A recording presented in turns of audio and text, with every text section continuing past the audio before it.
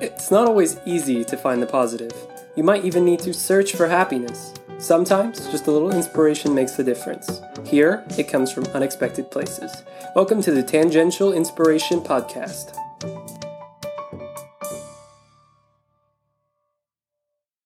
Hi, I'm Teresa. And I'm Amy. We are two ordinary moms. Looking for inspiration wherever we can find it.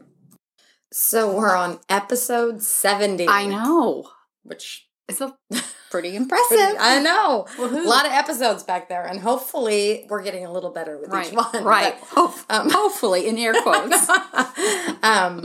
So anything fun or exciting happened the last not week? Really, but I've been just kind of doing some cleaning and organizing, and that just feels good. Yeah. I think it started with Lucy working on her room, and it's just kind of progressed to other places. And I have been into, and I know I told you about the Lazy Genius. Okay, yeah, I haven't checked that out. Oh my gosh, she's brilliant as far as like household stuff with being a genius about the things that matter. Right. And lazy about the things that don't. So she has a really good podcast and an even better book. So, okay, I'll have to check that out.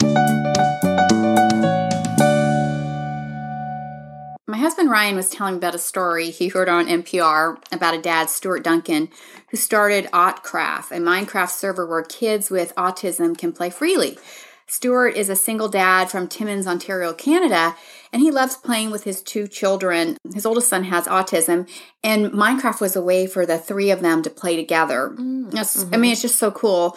My kids played when they were younger. Did yours? Were they on Minecraft? At times, sometimes.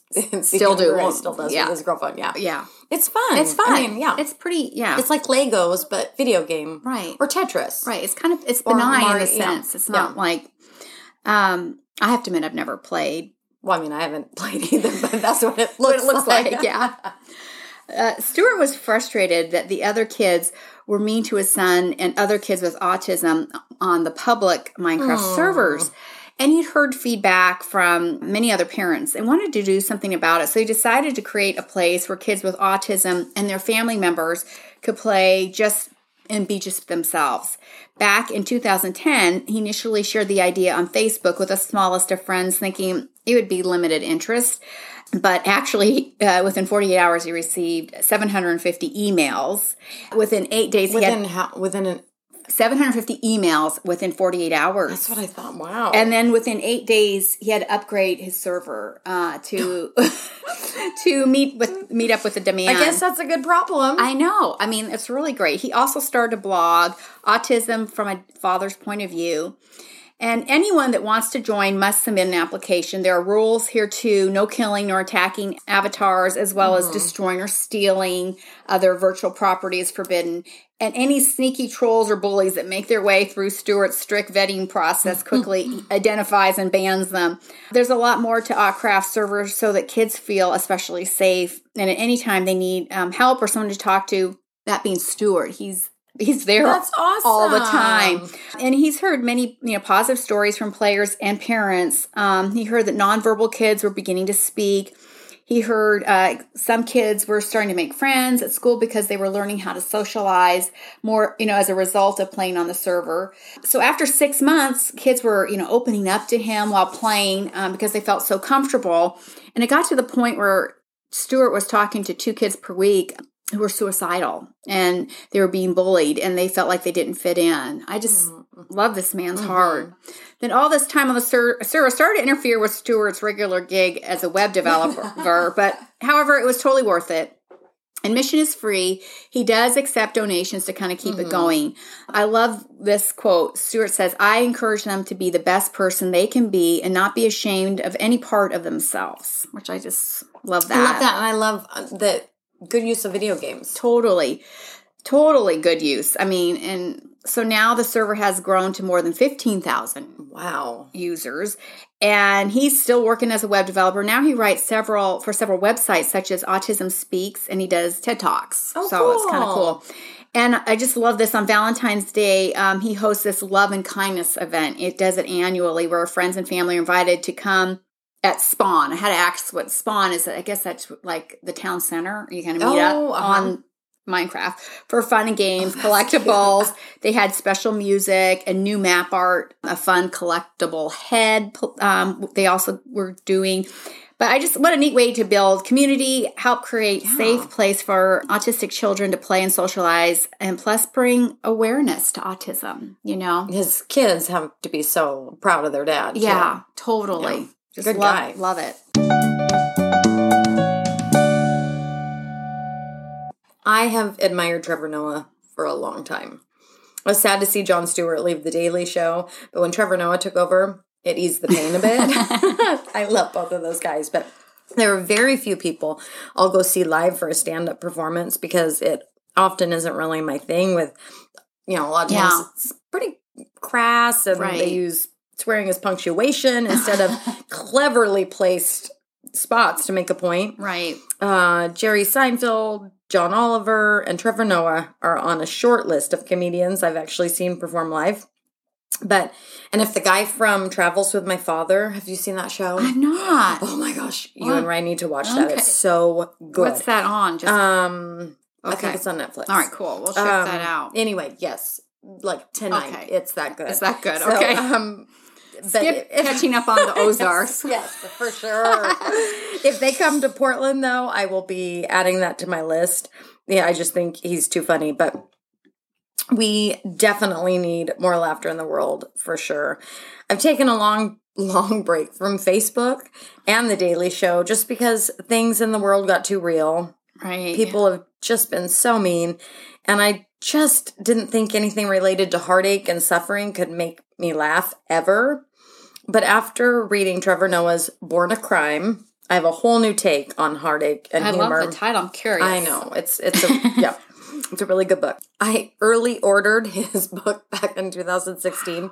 I mean, I love Trevor Noah. I love doing that though, but when did you get it? So, I got it then. Okay. Because sometimes you don't. Sometimes it can be like a year or so out or 2 years. No. I ordered Bob Goff's book and it's like a year out. I mean, I think it's just coming out now, but that's kind of, I have a magazine that I get, I won't name it, but it comes after I see it at the check stand. Okay. So, what's the point of that? But anyway, I got the book, and then life happened. The political discord in our country broke my heart. I was diagnosed with breast cancer, and life just kind of took me on a different path. But fast forward to 2022, and I finally cracked open that book from 2016. And then I had a hard time putting it down. It inspired me to watch his stand-up special, Trevor Noah, Son of Patricia. And I got to say, I'm finally feeling strong enough again to watch The Daily Show. I haven't yet, but I'm going to. Good. I wish I hadn't waited so long. This book was unbelievably sad, and I mean unbelievably, but left me with so much hope and joy that I think every adult should read it. I often bore my fitness classes with my latest read, giving them a brief Cliff Note version. And I was happy to hear that a high school in our area is reading the book. Oh, cool. I know that we talk on our podcast about inspiring things, but the vast majority of the times, we have stories, they start out with anything but positivity. They don't seem to be inspirational at the start. Most of our finds begin with pain and suffering, followed with the will to carry on, survive, and even thrive after the mess. I watched a TED Talk recently that noted a happiness study with a group of people who had won the lottery and a group that had lost a limb. The study showed that after 5 years, both groups were pretty much at the same level in terms of happiness, which stuck with me. I know. Isn't that amazing? Yeah. So Trevor Noah didn't lose an arm or leg, but that doesn't mean he hasn't suffered. Looking at him, he appears to have it all. Beautiful accent. I mean, it's just mesmerizing to listen to him. He has a big, infectious smile, an ability to make people laugh, and an extremely comfortable lifestyle. But the stories he tells of his childhood have definitely left scars. They just aren't ones that you can see. Right. Oh. So much of this book is about his mother and their relationship, which he described as very much Tom and Jerry-esque. I mean, he said Tom and Jerry, but which was just adorable. His mom was a very strict disciplinarian, and Trevor was a naughty kid, which resulted in Trevor getting a lot of spankings. Oh. He full on admits to his naughtiness. He took apart projectors in school, as a type of prank. Right. He loved to do pranks. He loved to burn things, just not to destroy things, but just curiosity. Yeah. I think a lot of kids are that. I mean, think they're so, wired too. that way. Yeah. They want to check stuff out. So he liked to burn stuff with his, with carve things with wood, with a magnifying glass with the sun, just because he loved to make fire. And in so many ways, he sounds like my dad and my uncle growing up.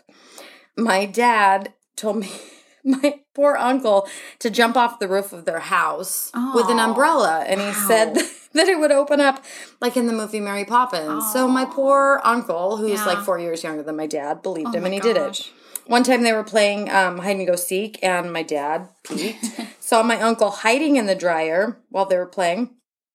And instead of winning, he decided to turn on the dryer. Oh, no. I know. My dad was terrible. But this book is filled with those types of stories. Those are so fun, though. Things that really make you question how mischievous little, kids, boys survive childhood.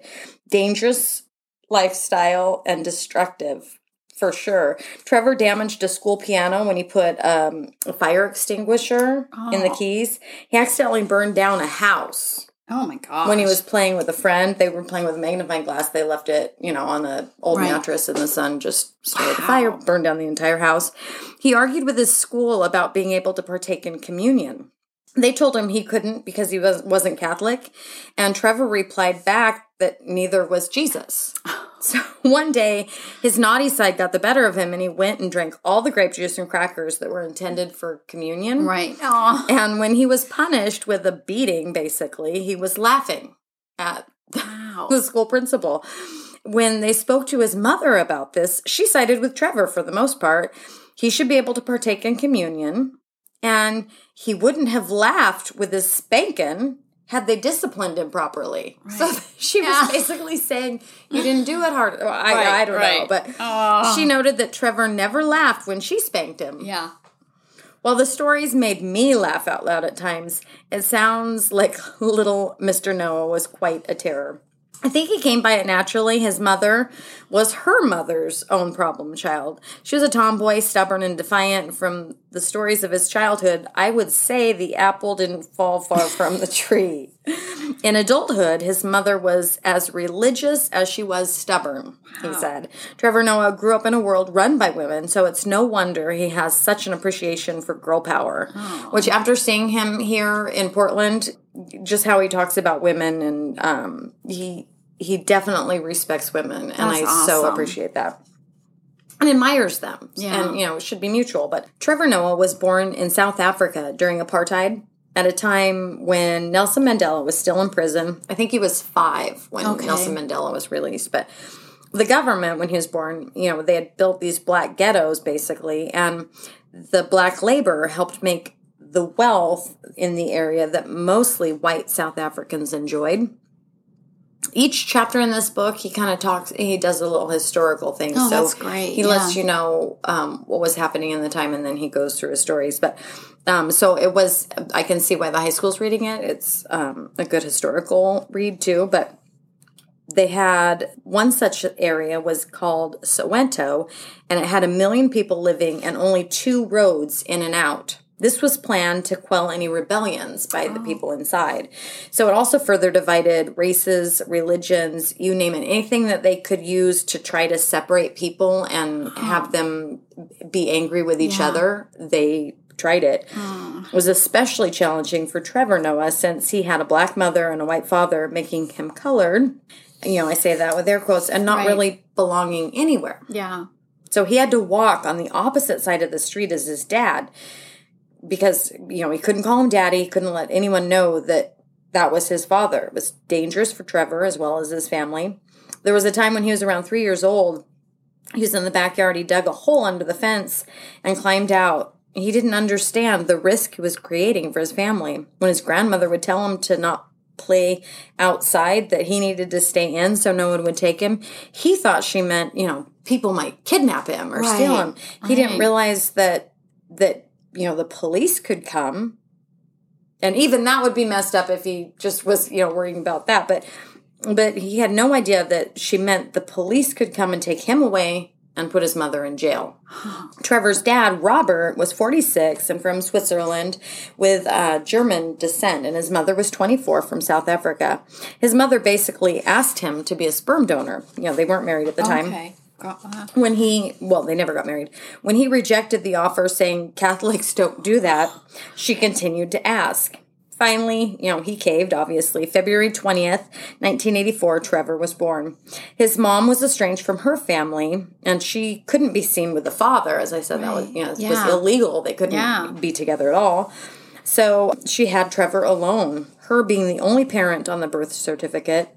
The doctor noted right away how light the baby was and had all sorts of questions about the father, to which she lied, in order to protect herself and to protect Trevor. She'd wanted a baby, to have someone to love her unconditionally. Oh. That just broke my heart. Yeah.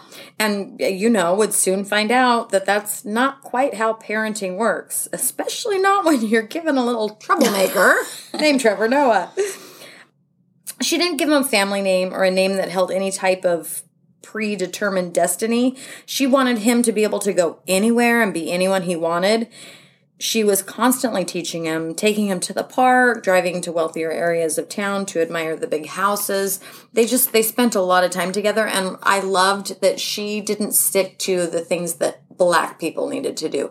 She took him to the drive-in. She took him to do things that white people did, which I just loved her bucking the system, but super brave. Right, totally. No surprise, the first book that Trevor read was the Bible. Wow. He grew up going to church 4 nights a week. Wow. They had 3 separate churches to attend, the white church, the black church, and the mixed church. Tuesday night, they had a prayer meeting. They always wanted Trevor to pray. He prayed in English, so his family was certain that his prayers would be answered. Oh, I know. I was trying to imagine little Trevor yes. praying. Oh. As I noted, I had a really hard time putting this book down, and I was reading one day during lunch. It just so happened to be a part about young Trevor deciding that he didn't want to go out in the rain and use the outhouse. So he decided that he'd, use a newspaper inside. Yeah. Okay. Not what you want to be reading about when you're eating lunch. But anyway, his great-grandma Coco had horrible cataracts. She was blind, and she'd be, just sitting by the fire all day long. She couldn't see anything, but could smell Poor something. gal. I know. Quite the existence. She could smell something and kept calling out to find out who was in the house with her and, what they were doing. Scary, yeah. I'm sure it was. Trevor kept quiet and thought he was in the clear until his mom got home, and Coco, shared the story that something or someone was in the house. So they asked Trevor to pray to kill whatever was in the house, upsetting poor grandma, great-grandma Coco.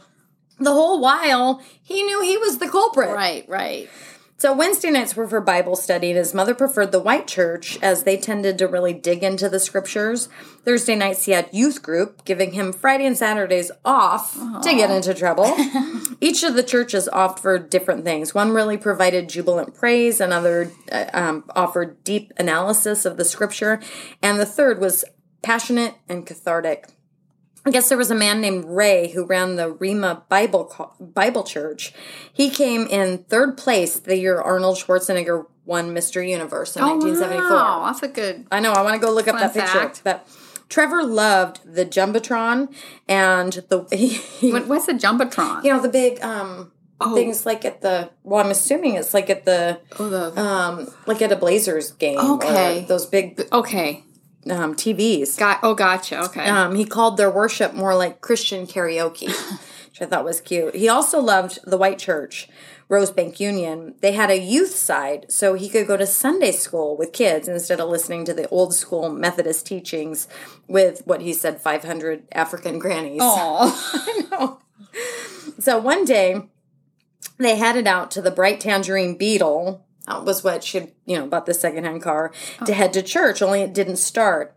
He said that 1 in 5 times it wouldn't start. So the car wasn't exactly reliable, but I'm sure as a kid, when it didn't start that morning for church, he was relieved to have the day off. But no such thing with his mother. we'd walk, huh? He said they'd take the autobus. Okay. he tried to use it that Jesus must want them to stay home.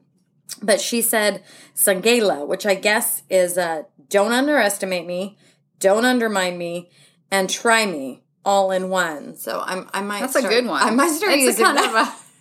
All encompassing. Yeah, exactly. His mom said the devil didn't want them to go to church. So just another example of how different we can look at things. Perspective is totally everything. For sure. Just pretty funny. Apparently, there is quite the conflict between, as I said, lots of different groups of people, but the Zulu people and the Xhosa, I'm sure I'm not saying that right, but when their car wouldn't start, they decided to catch a ride with a minibus. When there wasn't one there, they tried hitchhiking. To make a long story short, there were turf wars with the drivers in particular, and this one was super angry, yelling at Trevor's mom. He said it didn't surprise him that he said that they were all promiscuous and unfaithful. They were terrible women. She wouldn't put up with it, and she asked him to pull over and let them out there. And these guys are just yelling back and forth. His mom's not putting up with anything, which would be frightening because... scary. Yeah, exactly. The man sped up instead, and the yelling between them continued. At one point, Trevor was sleeping, but she didn't know this. She's like, when I tell you I'm going to open the door and I want you to jump out. Wow. So 9-year-old Trevor. What the adventure just to go to church. Somehow missed it because he was sleeping. Aww. When they rounded a corner, she opened the door and she pushed him out. All the years of chasing Trevor paid off as the man continued to chase them on foot. Once they were safe, Trevor pointed out that she didn't have to push him out of a moving car. And his mom asked if he would rather her leave him there to be killed. Remember, he's 9 years old, and that's the threat. Yeah, that's pretty scary. As they were catching their breath and waiting for the police, she said, "Thank God." And he said, "No, Mom, this was not thanks to God. You should have listened to God when he told us to stay home when the car wouldn't start. Look, Mom, I know you love Jesus, but maybe next week you could ask him to meet us at our house because this really wasn't a fun night." Oh. They stood there laughing, covered in dirt, and, their arms are all bloody, but just grateful to be alive, which I just love that picture. Yeah. As horrible as the situation is, it definitely impacted him. As I noted, his mom was a fast runner. When he was younger, she could catch him. As he got older and faster, she'd eventually outwit him. He talked about her throwing her shoes off mid-run. Oh, wow. As she was serious. She was. And I can totally picture it. His mom would tell him that she beat him because, and I'm talking spankings, because she loved him and was trying to save him, whereas others were beating him to kill him. His mother brought a whole new level to tough love. He went to his dad's once and needed some batteries, and his mom, too frugal, she said they were an extravagance, wouldn't buy batteries. She had told him that if he was ever arrested, she wouldn't bail him out. And she was not fibbing. He was caught shoplifting by mall security, and when they called his mom, she told them to arrest him. Wow. They couldn't believe that a mom would say that, about a 10-year-old boy. So I think they felt sorry for him, gave him a slap on the wrist, but he knew that she meant business. Yeah. She was not going to bail him out. His mother was tough and frugal. We're talking frugal to the point of buying Adidas for Trevor. Oh. Not Adidas. Okay, I was like what are we talking about? Yeah. He wanted some sneakers, and when he grumbled that they weren't the Adidas he wanted, that they had 4 stripes instead of the 3, she responded back just saying he was lucky to have an extra stripe. So I love her sense of humor and everything, even though how embarrassing for Trevor, all this stuff. But he grew out of his clothes really quickly. They didn't have money to buy new clothes. So she decided to buy his uniform like 3 sizes too big. Oh, no. So that he could grow into it. He noted that Murphy's Law, that was the year he stopped growing. Oh. So here, poor Trevor, he's got, acne vulgaris. So he's got terrible acne all over. Oh, boy. He's got these clown shoes. He's got his uniform that's 3 sizes too big. Wow. But at the same time, he said he never felt poor with all the rich experiences that his mom gave him. Yeah. Keep in mind, her Trevor project, that's what I'm calling it, she wanted to have him, took place at a time when no one knew that apartheid would ever end. Right. So she was in this for the long haul, even if they wouldn't ever. Her mental Yeah. place was, yeah. She also was frugal with petrol or gas.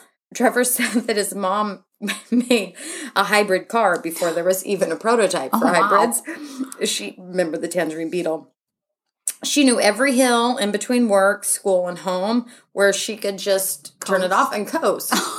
So Totally. then when they were stuck in traffic, his mom would turn off the car and have Trevor push the car. Oh. Like, people are stopping and asking if they need help. And he's like, no, my mom's just It's our normal drill. No. And as if that wasn't embarrassing enough for strangers to see, he'd often have classmates drive by too, because they're headed to school. So he opted to leave his school blazer in the car and keep his head down, just praying that no one would recognize him while he's pushing that Tangerine Beetle.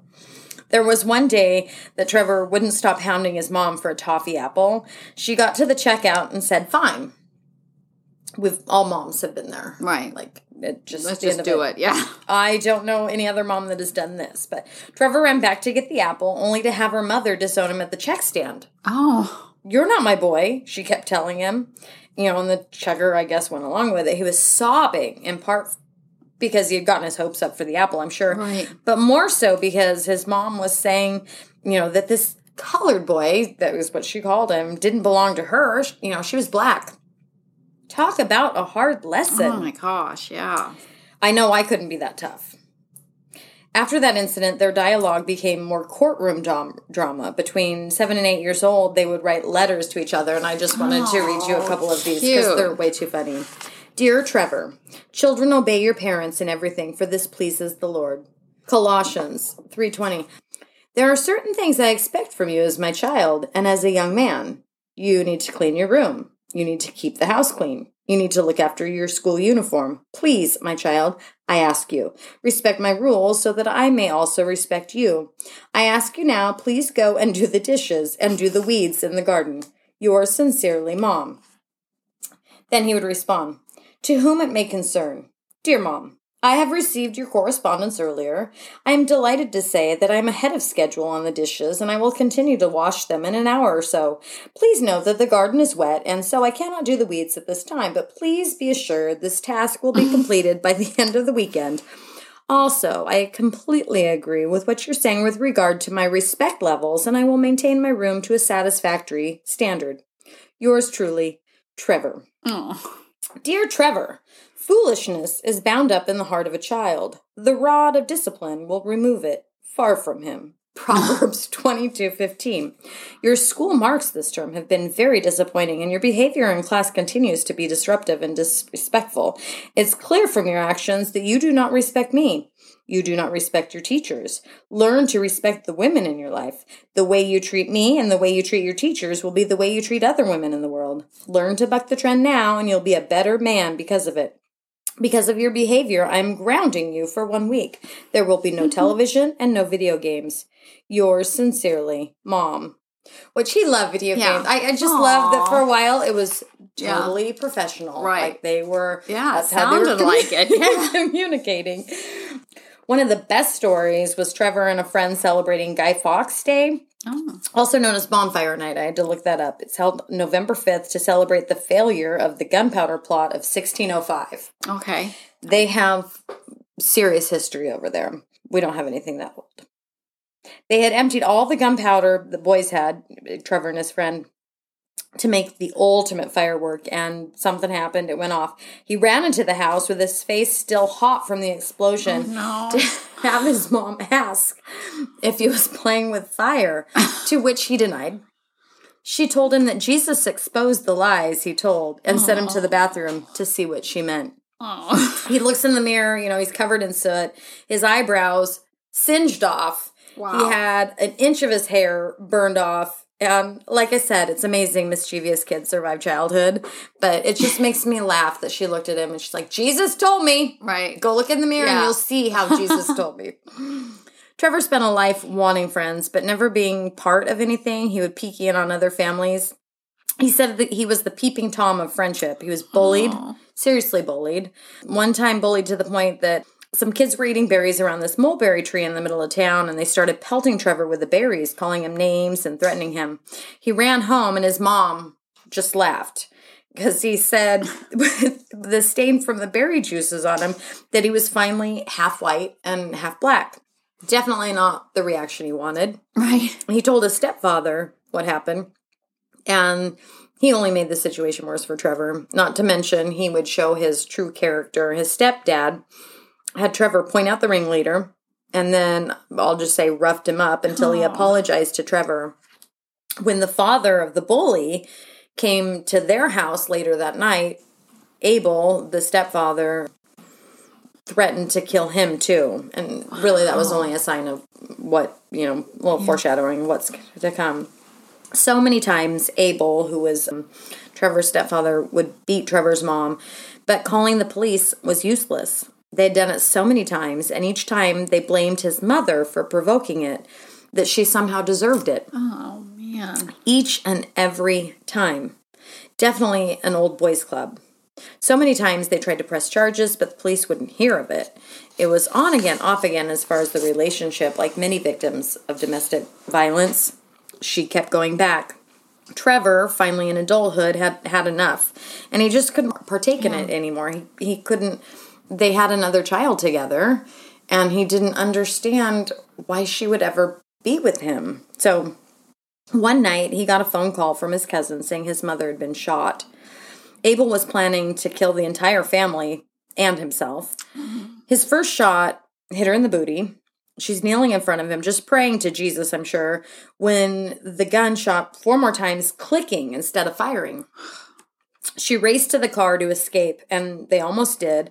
His last shot went through her head, and according to his little brother that was in the car, the windshield was just covered in blood, so you would assume that she's dead.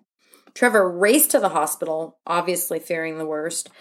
The doctor would say that he doesn't use the word miracles, but he was in a state of shock as to how the bullet could come so close to everything important in her brain and not kill her, or at least cause permanent damage. Trevor couldn't stop sobbing at the hospital, when he saw her, and she told him to stop, that everything would be all right, and he should be happy because now he was the most attractive person in the family. I just love that she used her sense of humor in it all. Totally. On top of that, I guess she was released 4 days later. Holy moly, that's amazing. amazing. On top of that, she went back to work in 7. Wow. This woman. Wow. His mother had dropped her insurance, deciding insurance was a scam. So when Trevor arrived at the hospital, they informed him that she couldn't stay there without insurance. They wouldn't be able to assist her. I mean, they wouldn't take care of her. They would move her to a state hospital. Of course, Trevor is freaking out, saying that she would die if they did that. He passed him his credit card, and they said that, and told them to do whatever they needed to do to save her. Hospital staff kept questioning the decision, noting it would be very costly. And he'd be like, do whatever. And they'd be like, you don't understand what they're going to have to. And it reminded me so much of the time our little Skipper, he got hit by a car on Mother's Day one year. We raced him to the emergency vet, and they said they'd work up a quote and get back to us to see if we wanted to do something, what we wanted to choose to do. Yeah. And I was in a state of shock and said, do whatever they needed to do to save the dog. In my mind, I'm like, I'll sell a kidney or something. Do whatever to pay. You don't know what it's going to cost, but it's a family member. And that was for my cute little dog, Mojo. I can't imagine how Trevor Noah felt about them questioning whether he wanted to take on, such a large expense for his mother. Obviously, she survived, as I said, and I don't even think the hospital bill ended up being that much. When she was released, he reminded her how lucky she was to be alive. Aww. He's telling Trevor that. And he scolded her for a bit for not having insurance. She said she had insurance. Jesus was her insurance. Aww. If God was with her, who could be against her? And I love his reply. For once, I cannot argue with you. The gun, the bullets, I can't explain any of it, so I'll give you that much. Aww. Then he added, where was Jesus to pay the hospital bill? She smiled back and said, you're right. He didn't. He blessed me with a son who did. Oh, which is adorable. So sweet. Just so much more in this book that just touches on a few of the things. Like I said, I'm thrilled that a high school in Beaverton has a class reading it because it addresses. Awesome. Yeah. It is. Well, and relationship, too. I think that's a neat relationship. The mom is absolutely. I just loved all of it, but dealt with a lot of hard topics. Apartheid, bullying, crushes and heartbreak. Yeah. The Holocaust, alcoholism, abuse, stuff I didn't really get into, but the book does. In part, knowing, that was in there kept me from reading the book for so long. I wasn't ready to hear the painful stories. But now, in hindsight, I wish I'd read them sooner. There's no denying there's a lot of pain in the world. But I so admired his humorous take on things, and he clearly got that from his mother. I loved that he dedicated his book to his mom. It was for my mother, my first fan. Thank you for making me a man. I just think that's so sweet. The ugly side of it, though, is the years of domestic abuse she endured, even though she was strong and powerful. I don't get that. I'm not saying that with judgment. Right. More so that I'd love to sit down and talk with her about it. Domestic violence is a sad reality. Trevor and his mom remind me that I'm a whole lot tougher than I think I am, and hard situations are much easier with a sense of humor. Oh, yeah. For sure. For sure. I need to be better about laughing at stuff. I must say, too, that I found myself asking what Patricia would do in certain circumstances after reading this book. She was one tough mom, and though we might not see discipline the same, I still think I could learn a whole lot from her. And even though I love her take on things, I will definitely still be keeping my insurance. Yeah. What counts in life is not the mere fact that we have lived. It's what difference we have made to the lives of others. Nelson Mandela. Real quick before I do my short. Yeah. Back in episode 10, we talked about Dolly Parton. Oh, yeah. And you sent me a notice, or, just a little thing that she's in Dollywood. She's paying for all of any employee that wants to go to college to go to school. Awesome, lady. Cool. So not only the Imagination Library, but now she's offering pretty much scholarships to her employees. So no wonder everyone loves her. I know. I want to move there and stay in school forever. Yeah. Also, in episode 56, we talked about Nate Boyer, who was the guy who talked Colin Kaepernick into kneeling. Spike Lee is going to do, I was just reading, he's going to do a documentary on Colin Kaepernick coming up. So that would be really those good. Are just little updates with people we've talked about. But we've done quite a few stories about para-athletes already. There was Melissa Stockwell in episode 7. Episode 15, we talked about Wesley Hamilton. Episode 35 with Team Hoyt. Oh, yeah. Craig Blanchett in episode 38. Episode 43, which has both blind runner David Brown and Todd Vogt, who is rowing with Parkinson's. And then there was an episode with runner Veronica Silva Hippolito in episode 61. So what is it about para-athletes that's so inspiring? For me, I've always been inspired by athletes who work so hard to be at the top of their field. To be a great athlete, it takes dedication, willpower, hard work, and for sure, sacrifice. For a para-athlete, the challenge is even greater. There's a spirit that goes with it. You have a world that says that these people have limitations and they can't do what's, normal. And the athletes, they say, nobody else is going to set limits for me. They do things that nobody thinks they can. They defy expectations. They break through barriers. They follow their dreams. That's what inspires me. When the world says this is not for you, they do it anyway. And that's what I love. Yeah. Jamal Hill is one of those athletes who inspires me. Jamal Hill started off swimming at 10 months old. So little. I probably mentioned this before, but I was a swim team kid, played water polo, was a lifeguard, and I taught swim lessons. And a class that always I loved was Baby and Me, which was a class designed. I did that. Teach your kids to get babies accustomed to the water. You'd sing songs, which I hated that part. But these super cute little babies are in the water splashing while the parents sing, and it's just so much fun. That's how Jamal Hill started, with a Baby and Me class with his mom. Oh. His mom constantly had him in lessons, and by the time he was 6 or 7, he had started swim team. So not long after starting swim team, he started to win meets. When he was 10, he kept dislocating his shoulder while swimming.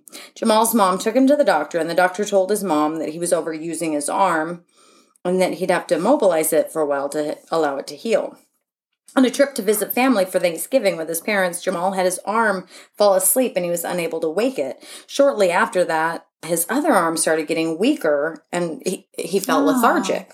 So his parents took him to the ER where he underwent medical testing. He was eventually diagnosed with Charcot-Marie tooth disease, which, despite the name, has nothing to do with teeth. Charcot-Marie tooth is a degenerative nerve disorder that causes muscle weakness and atrophy. It can also cause abnormal tightening of muscles. It causes damage to the nerves, which carry signals to the brain and the spinal cord and the muscles. Jamal had to learn to walk again and had to adapt to his new body. His parents would say to him, no matter what it is, if you practice, you'll be better than before. I love how supportive that is. When Jamal was in his sophomore year in high school, he started at a new school which had a swim team, and of course he joined. His first year he swam just during the season. By the time he was a senior, he was swimming 7 months out of the year and won districts in the 50-yard freestyle. Keep in mind, Jamal, who's now 26, still had numbness. He had weakness from his knees to his toes, and he can't really feel his feet. He'd injured his ankles more than 200 times from simply rolling them. Wow. He had a hard time lifting his feet when he walks, and he can't even jump. Yet he's out winning these races in the pool. He started swimming in college, but didn't do well. His poor performance at the college level caused him to have to send him into a depression, but didn't make him give up on his dream of swimming competitively. He asked his parents if they'd be okay if he put college on hold for a while so that he could focus on swimming, and his parents agreed. I love how supportive his parents were. Yeah. He left college in Ohio and started swimming with a program at the University of Southern California. His coach at USC noted that he swam like somebody with cerebral palsy. For the first time, he confided in a coach and told him about his Charcot-Marie tooth disease. That led the coach coming up with a completely different training regimen that worked in more rests and fewer laps. That's great. I mean, I like that with the honesty, he could grow. Right. He got connected with the U.S. Paralympic team in 2018 and swam in the Tokyo Summer Paralympic Games in 2021, bringing home the bronze in the 50-meter freestyle. Oh, awesome. So he also took first place in the 100-meter freestyle and the 50-meter freestyle and finished second in the 100-meter backstroke. And in the 2018 U.S. Paralympic Swimming National Championship, followed by taking second in the 100-meter freestyle at the 2019 World Para Swimming World Series. He's currently training for the 2024 Paralympics. Oh, wow.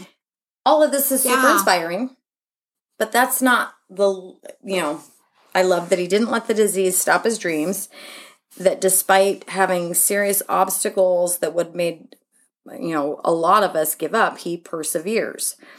My favorite part about this guy is that he is giving back. Jamal Hill started the Swim Uphill Foundation that started a goal of teaching 1 million people a year worldwide how to swim. I love that. Many low to middle income areas do not have much in the way of affordable swim lessons.